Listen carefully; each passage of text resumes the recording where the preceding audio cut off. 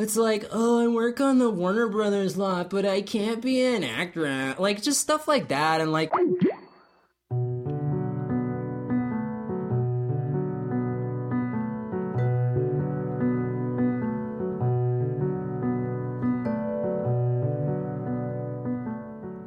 Hello, everybody, and welcome to the Spoiler Warning Podcast. This is review number 436 with our review of La La Land. I'm Christopher Schnese. I'm Stephen Miller. I'm Carson Patrick. I screwed it up. But yes, this is the Spoiler Warning Podcast. If you're joining us for the first time, I'm still sick, but you wouldn't know it was still because you're joining us for the first time. Anyways, the Spoiler Warning Podcast is a weekly film review program. Each week on the show, we're going to dive in, debate, discuss, and argue over the latest film releases coming to a theater near you. This week, we are talking about La La Land. Ah, I love L.A. Land. L-A-L-A-L-A-N-D. Yep. My favorite. Yep. Yeah. It is the story of Carson Patrick and his Yes. So true. rise to fame in the LA area. His dream to become a Batman who pees in the side of walls. Yes, yes. My dream of becoming a hot, redheaded starlet just wants to not work in that Warner Brothers cafe anymore. Nope. Yeah. Yes. Everyone is like, did you make White Saw?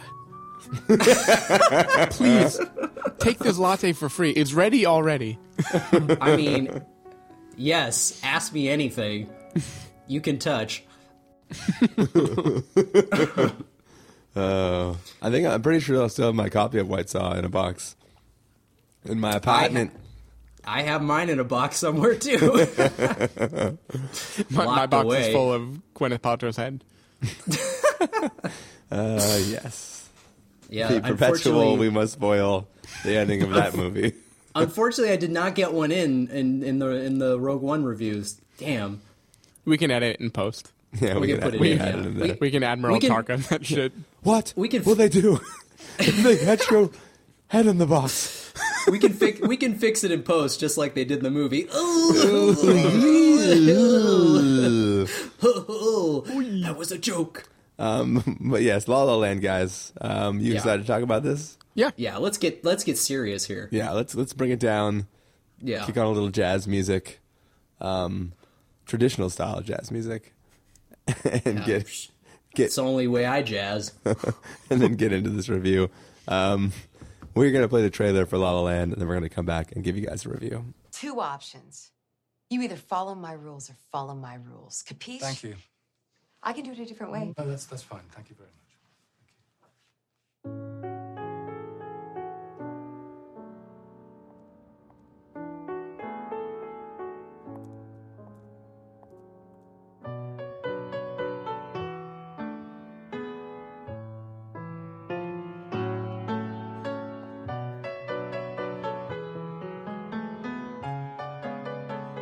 You're fired.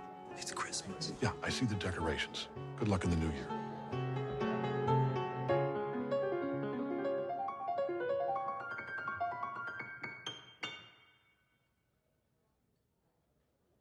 I just heard you play, and I wanted...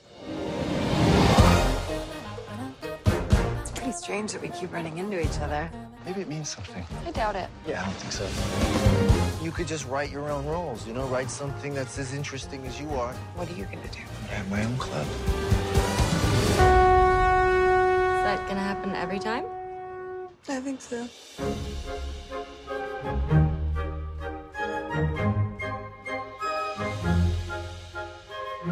How are you going to be a revolutionary if you're such a traditionalist? You're holding on to the past, but jazz is about the future.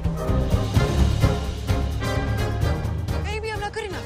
Yes, you are. Maybe I'm not. It's like a pipe dream. This is the dream. It's conflict and it's compromise. It's very, very exciting.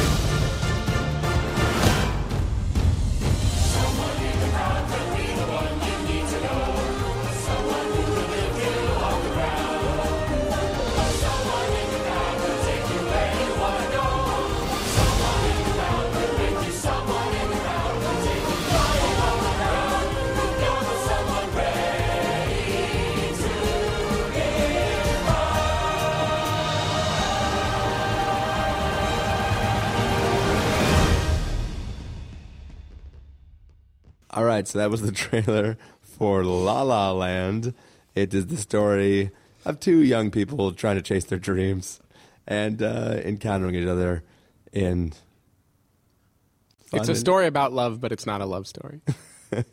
One of those happy tales of love and struggles in the world of L.A. Yeah. Those universal stories of people becoming famous actors. So relatable. But yes, Stephen Miller, being a classically trained jazz pianist himself. Thank you. Why Can't believe it took why you does Chris- 430 episodes to acknowledge that. Why is Chris sound like he's twirling his mustache? Like, yeah. He's like the robber baron version of James Lipton. Why don't you have tell us another- about your times in L.A.? Give me another Well, I've been stone, around the La please. La more than once, if you know what I'm saying. But yes, Stephen, I think, okay, so first of all, this is a film that both of you, prior to, I guess, us all seeing it, just based on word of mouth, maybe, you guys were all under the assumption that this may be my favorite film of the year. Oh, yes. How could I forget? Yeah, I texted Steven directly and tried to made like a fake wager that it would be... A wager. A wager, see? that it would be not only the Chris's number one movie, but also a change in Facebook cover photo to the movie's poster. I almost changed my my Facebook cover poster to Rogue One like last week before I even came close to seeing the movie. But I was like, no, what if I don't like it? Damn. And then I saw it, and then I didn't change it still. But anyways, Yeah. so had you already seen La La Land at the time that you made that wager, Carson? I did, yes, because since I live in LA, it opened Also, last weekend. over there it's just called La Land. Oh, yes. It's just called La. Since it opened last weekend in LA and New York, I had already seen it, so yes. Got you. That was my guess that it would be that. But then I was kind of, and then I was like, oh, well, maybe not. But I feel like it would be a strong contender. Yeah. All right, so back to Steven. Yeah. Yeah. What did you think of this film? So I will say the movie was quite hyped, and I love Damien Chazelle from my one data point. 1.5. I watched some of Guy and Madeline, and I think I found on YouTube Guy and Madeline on a park bench. I hope that's the name of the movie. And It is. Anyway, I was very, very excited and nervous about this film because what made Whiplash so special was the unbelievable intensity that he managed to pack into a movie. Like, he really he made like a panic attack on the screen. He came at it with this like just incredible focus and a confidence that you just don't normally see from a first-time feature filmmaker. And following that up with a wistful throwback musical about like the glory days of Hollywood, I was worried, right? I was afraid that it wouldn't click.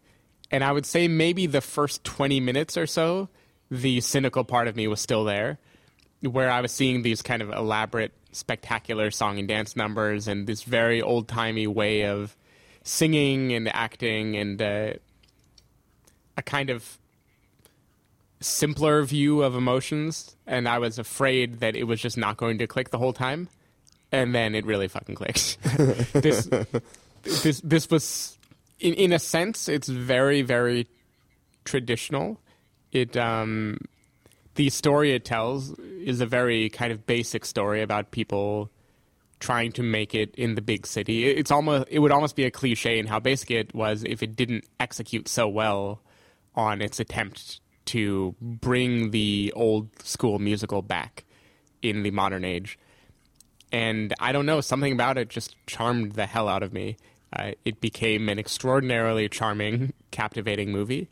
And by the end, the film just ends on what I would say is a tour de force of everything that makes Damien Chazelle so great, which is just this unbelievably confident vision and a willingness to go full out, balls to the wall, sentimental, and just commit to it till the bitter end. So yeah, I thought it was a wonderfully charming movie. It is not my favorite of the year, and I would also wager pretty heavily that it will not usurp other schneezy favorites of the year. But I think it was a really wonderful throwback. It reminded me a bit of why Hail Caesar made me so happy when I watched it, which was very confident filmmakers winking at this great, grand past of Hollywood, but then also making an actually damn fine entry into the same genre.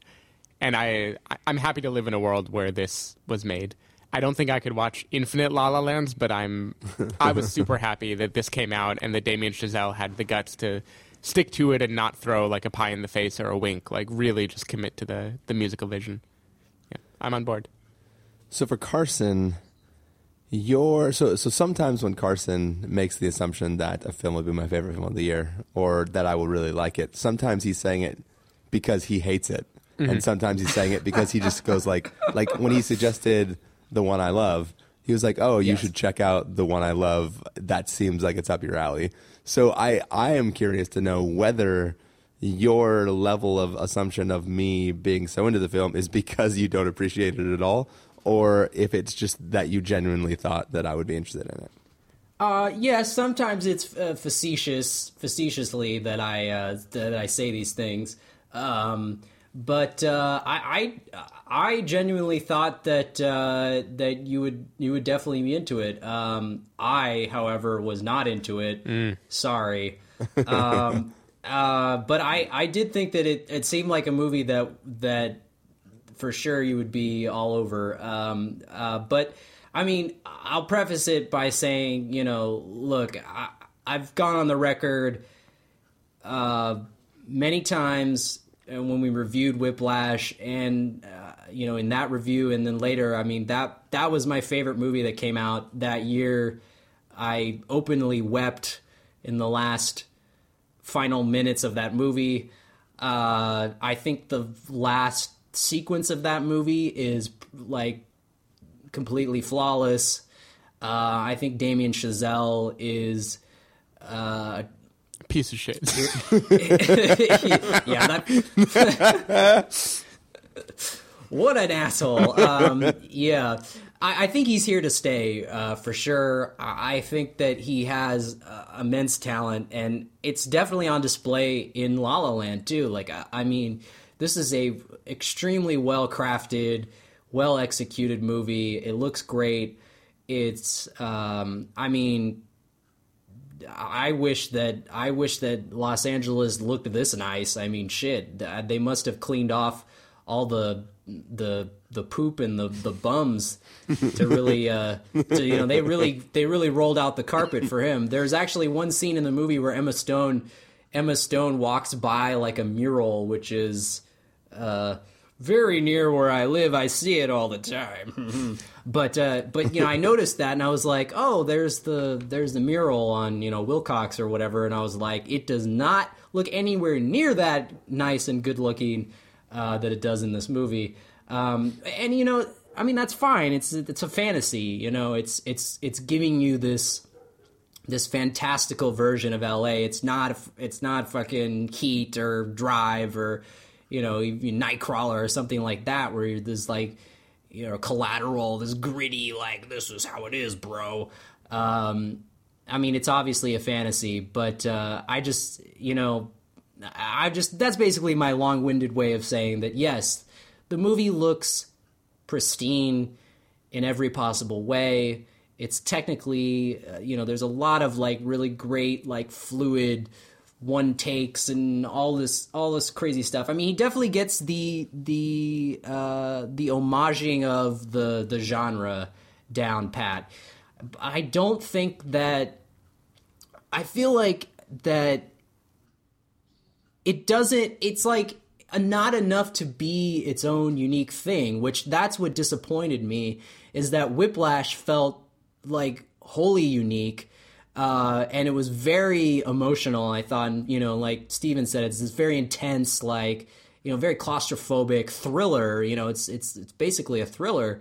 And I'm totally fine for him stepping out and going into a whole different genre, but like, there was nothing, didn't find any of the emotion in this movie that was present in Whiplash. Like, I sat through this entire film stone-faced, and when it was over, I was like, that's it? Like, I mean, it definitely, I do feel like it was a victim of being overhyped. I mean, that's not the movie's fault, but I just, and I definitely went in thinking like, I gotta zero it out here because, I was pretty excited, when the first trailer hit and stuff, because, I mean, who wouldn't be?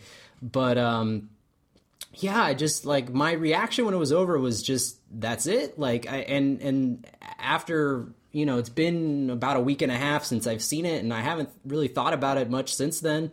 Very much in the same reaction that I had for Arrival, which was another movie I was really excited for. Done by a director I really love, and it's the same thing, and I don't know if it's just them like deciding to go a little more of an optimistic happy route, but I kind of would rather see Damien Chazelle do the Whiplash route, but look, the guy has a style. Obviously it's infusing jazz music into everything he does, but God bless him. He's definitely, look, like, I don't have any beef with him. Like, he's clearly a talented filmmaker, but this movie, I just could not get past the fact that, like, I feel like there are other movies that have done this better, not just musicals, but like movies about LA, and stuff like that. Like, and I think the biggest thing for me, and I have no idea if it's just me and or what, but I like this movie annoyed me greatly in terms of it feeling very much like an LA movie. Like, of all the people I would have guessed that Damien Chazelle would not have succumbed to like the LA movie sort of vibe, where you get all these like, the sort of like Joe Swanberg, like digging for fire type of thing, where it's like, look, we're in Silver Lake and brr. It's like that kind of shit. That kind of shit drives me up a wall. And this movie is not nearly that annoying, but it does have it. Like the opening sequence of this movie, which is, like I said, technically amazing and everything. It's a whole like one take deal. They're all dancing around. It's like, great, it's awesomely executed, but when those fuckers started singing in the traffic, I was like, I'm gonna lose my mind, because there's all these just dumb wiener hipsters jumping around, and it's just driving me insane. There's some guy who looks like Andrew Garfield in Silence, but he's not a fucking Jesuit priest. He's just some dumb hipster stuck in traffic. These are oddly specific complaints about the movie. Why wasn't he a Jesuit priest? I don't know. He was clearly Eastern Orthodox. Yes. But, there was just all that kind of stuff. And I was like, oh, God, like, I can't take this. Luckily, that kind of side of it. But there were still things where it was like, it's like, oh, I work on the Warner Brothers lot, but I can't be an actor. Like, just stuff like that. And, Goose and Emma Stone, like, are just constantly talking about their jobs. Like, this movie is basically the cinematic equivalent of, like, overhearing a guy, like, loudly talking about his industry job at the fucking local restaurant or at the ArcLight or something. Like, yeah, like, I just turned down a gig with Bob Saget, and now I'm working on a movie with Bella Thorne. Like, it's all very schizophrenic. Like, whenever you overhear these conversations, like, they go from, like, oh, my production company, and then, well, I'm not on the timeline where I was. Like, I said I would have bleached hair, like, 7 years ago, but I don't. It's like, oh, I have a white hat and I have a black hat now. Yeah. Is that not, like, the point? One of the points of the movies, though, is that, like, this is a lifestyle that people get into, and, like... Yeah, I mean... I definitely think it's trying to satirize and then also be, a love letter to this kind of lifestyle. But I think that the sort of satire element isn't it's one, I don't think it's anything that's like particularly funny or been done before. Like there's a whole, like the gag in the opening where it's like they're all talking about like, oh, the sun, they're singing about the sun, and then the title card comes up and it says winter. It's like, oh, hardy har. And like, the gag where it's like, what do you drive? And Emma Stone's like, I have a Prius. And then it cuts to like the valet box and they're all Prius keys. It's like, oh, good one. That wasn't funny. I giggled at that. I laughed. But I just feel like there are all these jokes, and like the lady comes in to the cafe and she's like, this isn't gluten free. Like none of the shit. Like I feel like right, first of all, you've been in line behind somebody with that issue. Oh no, I'm not saying it's not accurate. I just think that the way that it's done, I feel like that it all felt like very on the nose, and like I think my comparison that I had in my head while watching this movie, which is the Steve Martin's L.A. Story, like that is, to me, that is the ultimate love letter / satire of LA culture, and it has it's very much akin to La La Land because it's set in this fantastical version of LA. There's Steve Martin's fucking talking to a traffic billboard and shit like that, and the traffic joke in LA Story where he fucking pulls out him and the truck driver are shooting at each other with guns. He's like, oh, it's traffic season. Like to me, that's a funnier joke. I love it. I guess you had to be there. To me, that's a funnier. I mean, I'm butchering it, but that's a funnier gag I think than we just like, found out oh, there's something wrong with Esther. But yeah, so like L.A. Story for me was the comp for this movie where I was like, but that was a movie I thought of where I was like, that is what I feel like this movie is kind of trying to hit, like that tone, but I didn't think it got there, and there's some other things. I'll let Chris take it over because I'll just keep going and people will be like, shut the fuck up. So yeah. All right, so. So I think in general this is a fantastically charming film. I thought it was extremely entertaining, constant moments of joy, genuine giggling, and like I had a really good time watching it. It definitely does not arrive at the top of my list of films for the year, and I also didn't like I wasn't too concerned with it being a satire of the LA culture or anything like that. Like it was mostly a thing of like I actually think one of the biggest weaknesses of the film is that we're comparing these two characters of Emma Stone and Ryan Gosling. Like they're characters where like Ryan Gosling is a guy who is deeply passionate about a thing and is doing that thing, and his major dilemma is that no one will let him do that thing. Right? He has a skill set which he was very he is without a doubt incredible, right? His character, the actor as well, because apparently he learned fucking piano in a few months. But there was a hand double, just FYI. But yes, yeah, but it wasn't for every single shot. Yeah, either way. So the character is incredibly good at what he does, and his main dilemma is that nobody wants to pay him to do that thing.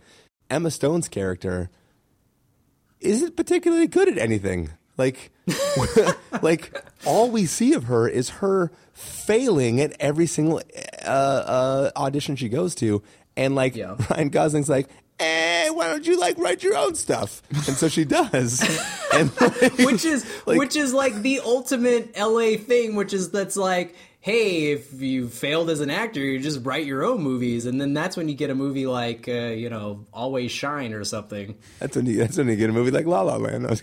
No, but my point is that this seems to be less it seems that these characters both have an arc where they're set in LA and they're sort of adjacent to this culture of, because we see the scene, your gluten-free scene that you were talking about and everything like that. But I feel like this is really a story about two people chasing their dreams, being at different points in that. One is bound by her talent or lack thereof, and one is bound by the world is not open to the talent that they have, right? It'd be like you being a blacksmith in a town that needs like anything but a blacksmith, right? Like you could be the best blacksmith in the world, but if nobody needs somebody to like make horseshoes or something, right? Like you just don't have a way to fit in there. And what we're really seeing is their two trajectories cross each other. And I think that there's a lot of interesting things that are being brought up. Like somebody who has a passion has to sacrifice that passion, or at least taint that passion in order to be like meaningful in some way. Dealing with what that does to you and like having to sell out and like do all these things. The film brings up all these things, but doesn't really explore it deep enough to be something that I can really get behind from the standpoint of like thinking this is an inspired work, right? It's hard for this to be like my top of the year when it's like it's just kind of passing by all of these ideas. Like arguments that happen within the confines of the relationship are completely unexplored, right? Because the narrative is trying to tell one story, and it's kind of passing through these conversations and topics, but not really addressing them. Like the way we find out that Emma Stone may want more for Ryan Gosling is him overhearing a phone call with her mom, right? And that to me is like characters can openly say a thing or they can sort of passively say it to somebody else and have it be overheard. And it's like when it's just overheard like that, it's like you are doing all the heavy lifting to make that be a thing, and then characters' actions can then be applied to it. But like nobody really has a meaningful conversation about these topics. It's just they're sort of happening. And while I think there are, you know, pretty inspired moments like towards the end of the film, I just think in general the narrative journey that we're going on is fun to be on, but not meaningful in the grand scheme of things, and that's sort of my main complaint with the film. But all that being said, I can't fault it too much because the ride itself is so enjoyable and so fun that it's like, yes, sure, maybe I would prefer a roller coaster that does, you know, flips and barrel rolls, but also this little like fun little roller coaster is also kind of cool, right? Like it's an enjoyable journey. It's a fun little ride, and they're like I like literally giggled like several times during the course of this film. I was next to him. So it's like no, I pretty much did tee a few times. The first moment that like you finally hear what kind of music John Legend is working on, like I literally teed. I think it was once for hearing the music itself, and then once for Ryan Gosling's expression. But yeah, I think that for me, fun film. I wish it explored the themes much deeper, and I wish that the presentation of these two characters was less lopsided. Like I just feel that the Emma Stone character lopsided. It was lopsided. I feel like Emma Stone's character is demanding a lot from the universe and from Ryan Gosling and from a bunch of different things without actually being a part of that process. Like she sort of like, oh, why does the world hate me, and why do I have to make coffee at the shop? But I feel like she's not like we besides seeing her like blow a few auditions, we don't see the struggle that we see in Ryan Gosling, right? Like there aren't scenes of her having to do the really terrible play just to make ends meet. Like she seems to be like not happy working at her thing, but like I don't know. I guess it's a weird story where like neither of them are the main character. So I don't know. Well, Los Angeles is the main character. Obviously, yeah. The city. I mean, the city is like a character in the film, like its own character. It's great. Who's that? Sylvester Stallone? Oh, it's like a bullet to the head. I legitimately don't know who you were impersonating. I think the sickness was throwing me do off. your Kermit the Frog Here's to the Dreamers rendition next. That was That's what we were doing after the movie for like an hour. That was the song she sang in her big audition, right? Yeah, like that, which just that whole time was like, this is the song that they will play when I win my Oscar. But this is the Oscar clip moment right now. Yeah. What I will say about Baby Goose Emma Stone is that this is the third movie that they've done together. weirdly, I didn't think they had a lot of chemistry in this movie. I mean, it has been documented in their other two movies that they have a lot of chemistry, but in this movie, I don't know, something was weirdly off, that they were not connecting as much. Well, the Goose's chemistry was all to the keys, the ivories. Mm-hmm. Yeah, he was making love to He was more in love with the keys, brah. Yeah. I guess. Yeah. Well, see, that was the other thing that I laughed at, was that, so, everyone keeps telling Baby Goose that, only 90-year-olds want to listen to jazz, bro. They keep giving him this whole spiel. And he like reluctantly joins up with John Legend's like jazz fusion band that like apparently is like as big as like the Foo Fighters or something. Like they're like playing at this giant venue.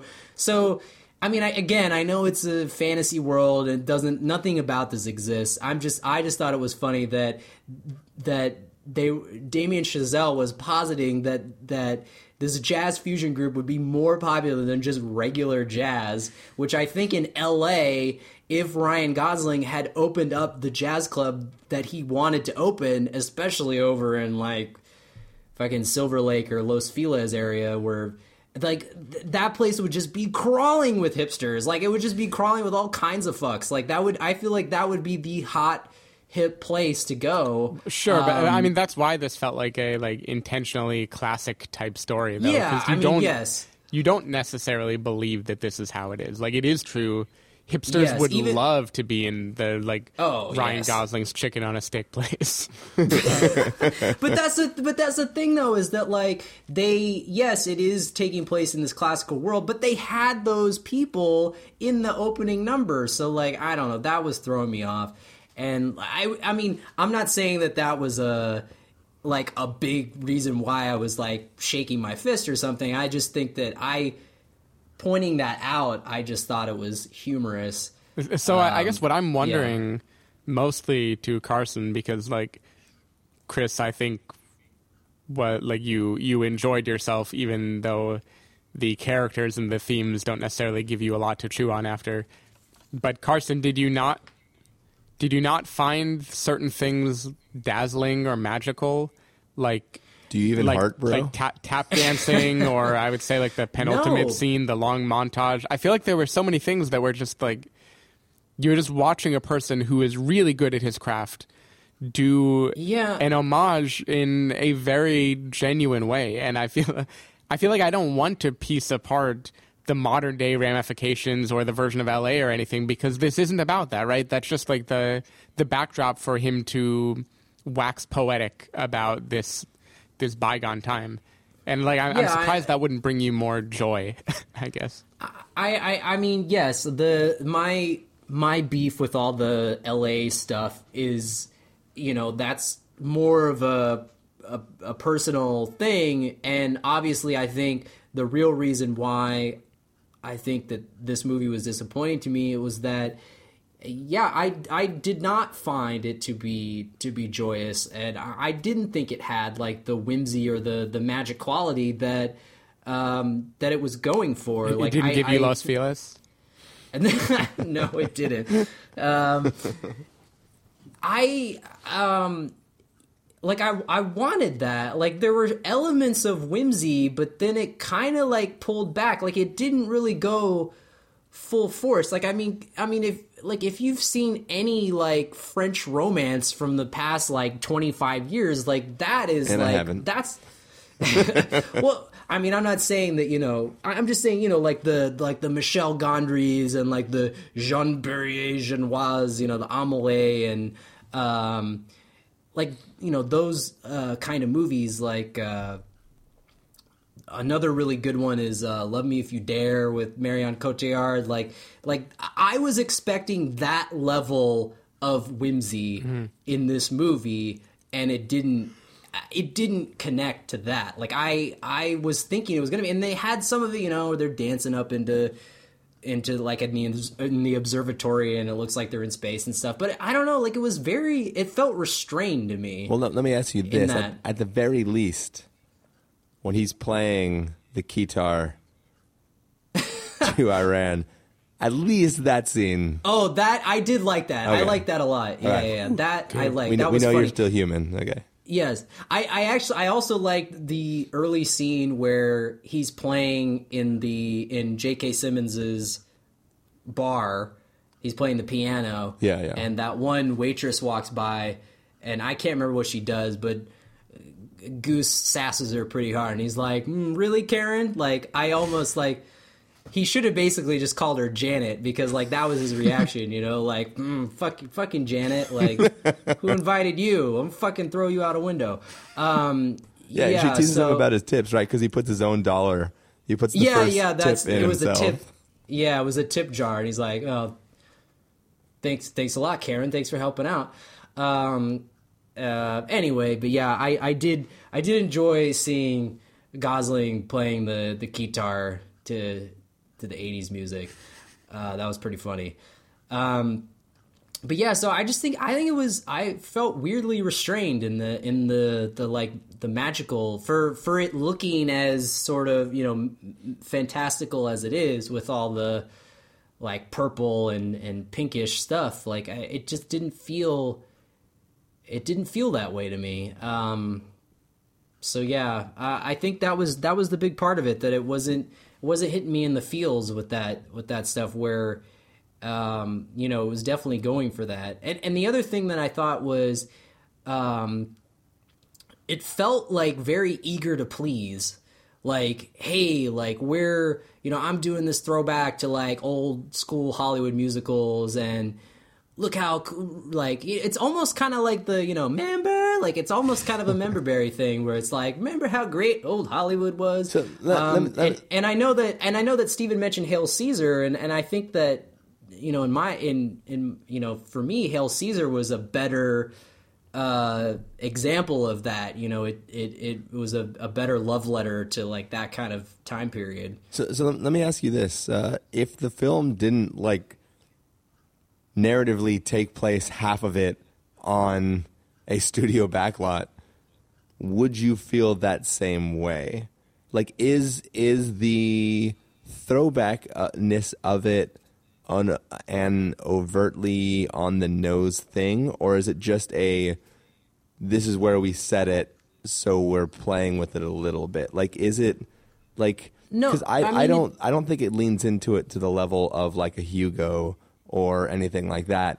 It just is set there, right? Like, it is less important to the story. But it is like the reason I find it such a compelling comparison to Hail Caesar is it's kind of a love letter to that artifice, like that ridiculous paper thin belief of what dreams are made of and what Hollywood is. And because of that, that's why like I can hear the criticisms of it being like fake or phony or not a good takedown, but to me that's the whole point. Like it is basking in the goofy, dreamy artifice of it in a way that I feel like Hail Caesar did, where it kind of said like, look, this is very funny and you can laugh at it, but you are going to feel something because there's a thing you're escaping from with this.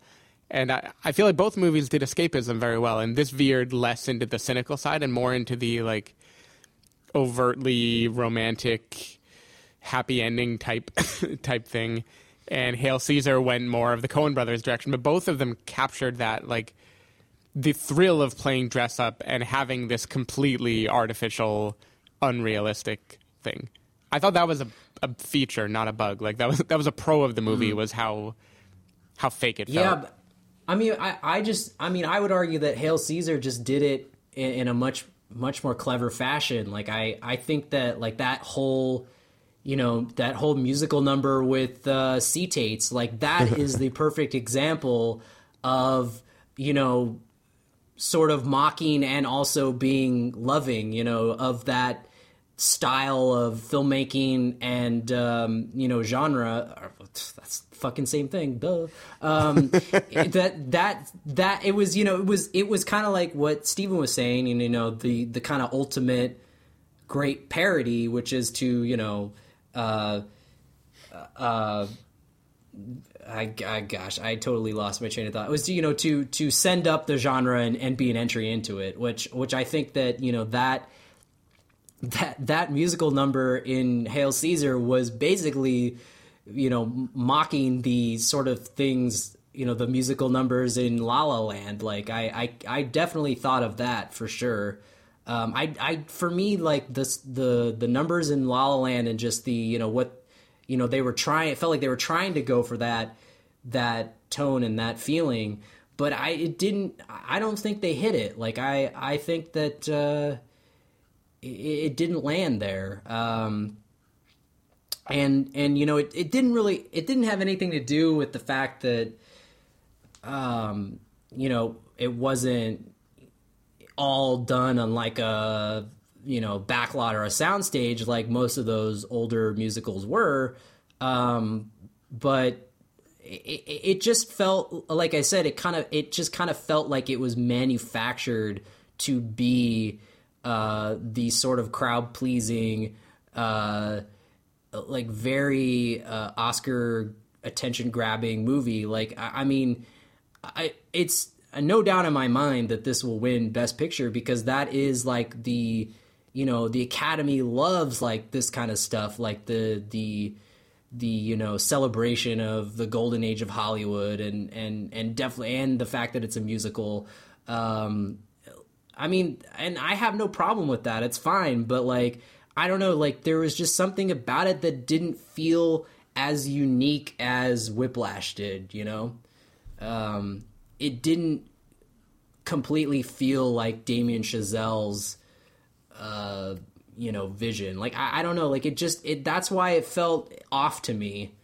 Well, it does feel like the film exists in a weird, like, bizarre reality where it's like, I don't think, like, it's not like Hail Caesar in that it's not a period piece. I mean, like, Emma Stone's on an iPhone, right? Right. Like, yeah, no, it's completely set in modern times. It's modern times, and it's sort of like a mini send up, but it's more like a thing that's like borrowing from old things, but it's not, I feel it's not really commenting on it, and it's not really doing anything with it. It's a stylistic choice, not a thematic choice. I don't know if that's really a right statement. I didn't really like that stylistic choice either, of having it set in present day, like with everyone on iPhones and there was YouTube and shit like that.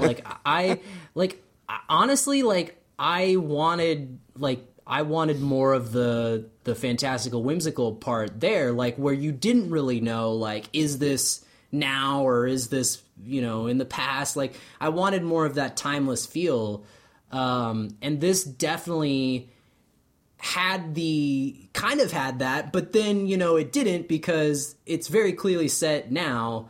So that's why that was throwing me off too. Like, I didn't like that. Like, I like, when movies have that feeling where it's like you're kind of you just don't know exactly what time place is taking in.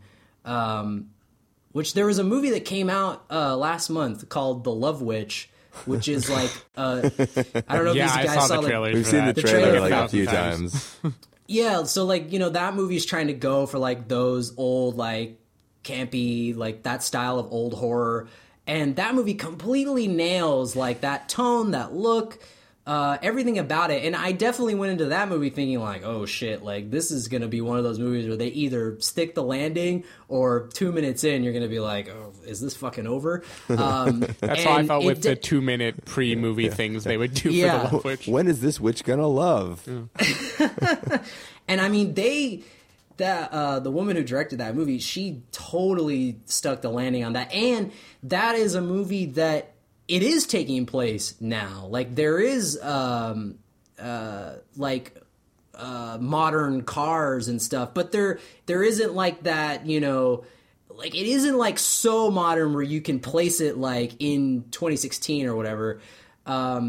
But it, so it has that feeling of like, well, it looks old, but it could be new, so it has that kind of limbo in between feeling. But that movie completely, talk about being an entry into the genre while also being its own thing. Like that, I feel like was a really good example. And I feel like that La La Land didn't stick to that.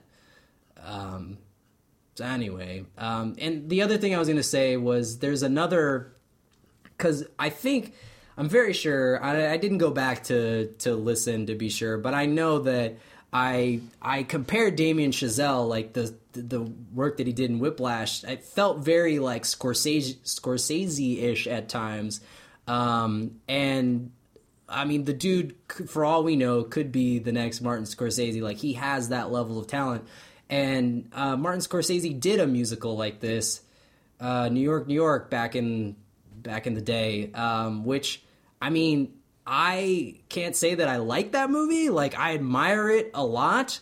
But, and that's kind of how I am with La La Land, where it's like, I admire it, but like, I mean, I'm not going to say that, you know, I'm on board with it. But with New York, New York, at least, it was like the same type of deal, like homaging like that old Hollywood style musical. You know, maybe that's just, I don't know, maybe this is his New York, New York, and then the next one he'll make his Taxi Driver or whatever. I don't know, fucking know, but, you know, like that's, I feel like maybe, you know, when you come back, it's just like, well, you know, I appreciated La La Land, but I would much rather watch a Whiplash. Just like I appreciate New York, New York, and The Age of Innocence, but I'd much rather watch, you know, Taxi Driver, After Hours, or whatever. Well, sure, and I can get behind that, and I'm accounting for that. Like, it's the same in music and all sorts of things. It is easier to overwhelm me if you are intense or sad, or, you know, you're one of the grander things. And the hardest thing to overwhelm me with is optimism and lightness, right? And so I'm judging on that curve. Like, this is a movie that chose to be light and optimistic, and I would never say that it is better than Whiplash, right? Like, it couldn't hit me that way. I can't even imagine a movie like this hitting me that way. But I'm happy for the variety, and if anyone was going to make an optimistic musical in the most, like, bright-eyed, old-timey, ridiculous way of making musical, I'm really glad it was someone as capable as Damien Chazelle. So I'm happy for that, and it made me glad to see it. Yeah, I mean, I think my reaction, like with all the LA stuff, makes it seem harsher than it is. Like again, it's kind of like how I reacted to Rogue One, which was like, look, there are way worse things you could watch than this. But you know what? I did not go from 6 to midnight during my watching of it. So, and there was just, you know, there was just a lot of other things that's, you know, wasn't exactly, you know, like I said, I felt like I've seen it done better. Like, I wish I was like, it's kind of like Jim Carrey in Liar Liar. Like, I wish I could lie and said that, you know, that I haven't had better. You know what I mean? Carson, like, it's 12:38. You've been able to lie for 38 minutes. Yes. I wish it's kind of like that scenario. I wish I could get on here and say that the pen is blue or whatever, but I can't. Yeah.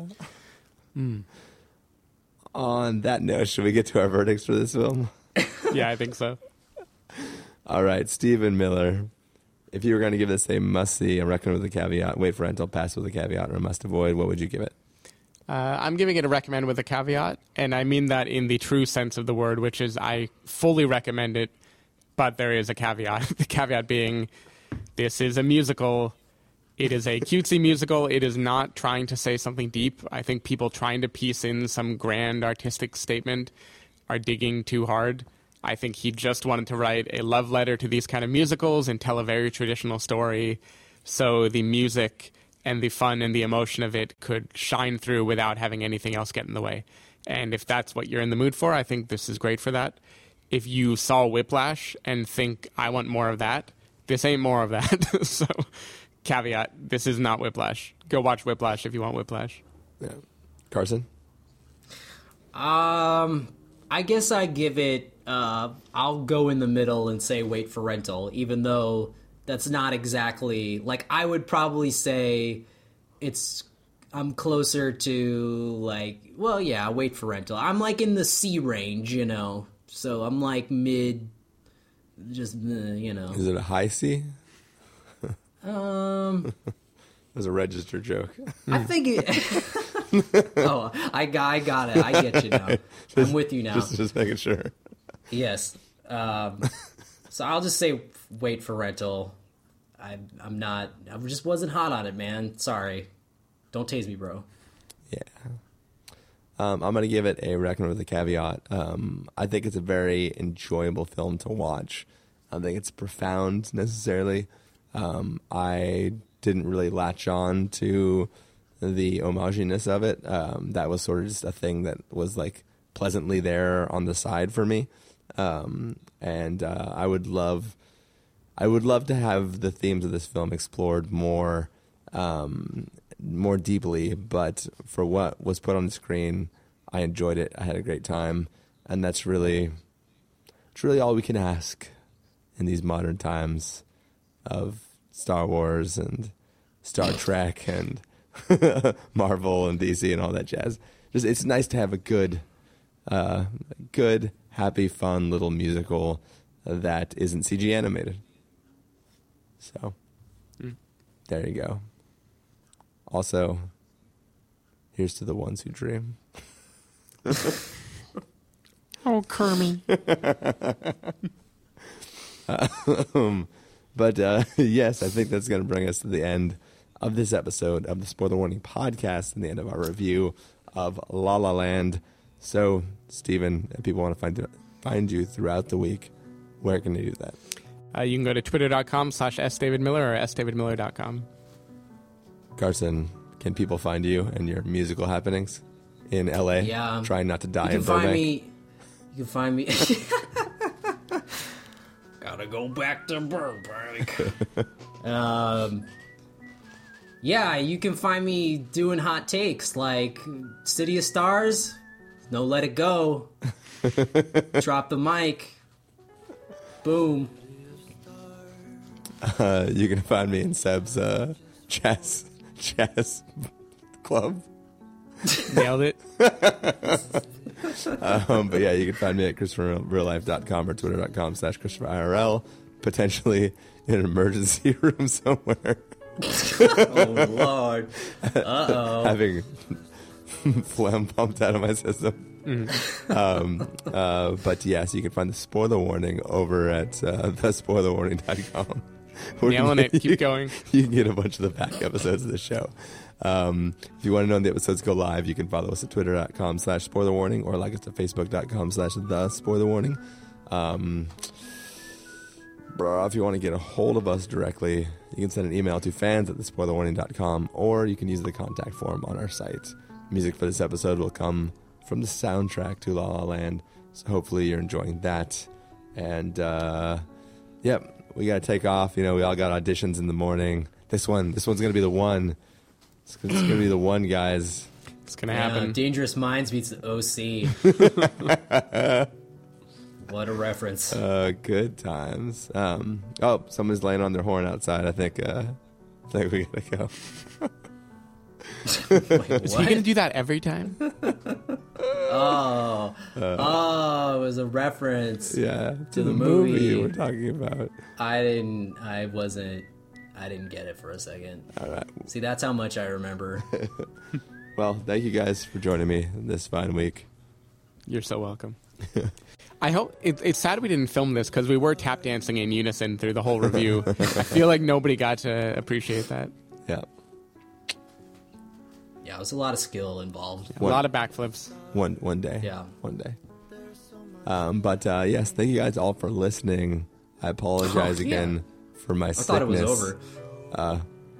Hopefully that will be done by the time we get to our year-end recap. Dashbug writes in a review. It would have been great if they weren't sick all the time. Listen to this whole goddamn review. This guy just was sick the whole time. Wouldn't shut up. He did an impression, but I don't know who he was supposed to sound like. Sounded like Stallone. Tuned in for a review of La La Land. They just talked about Captain. More like Low Land because his voice is so low. Just get in your car and go.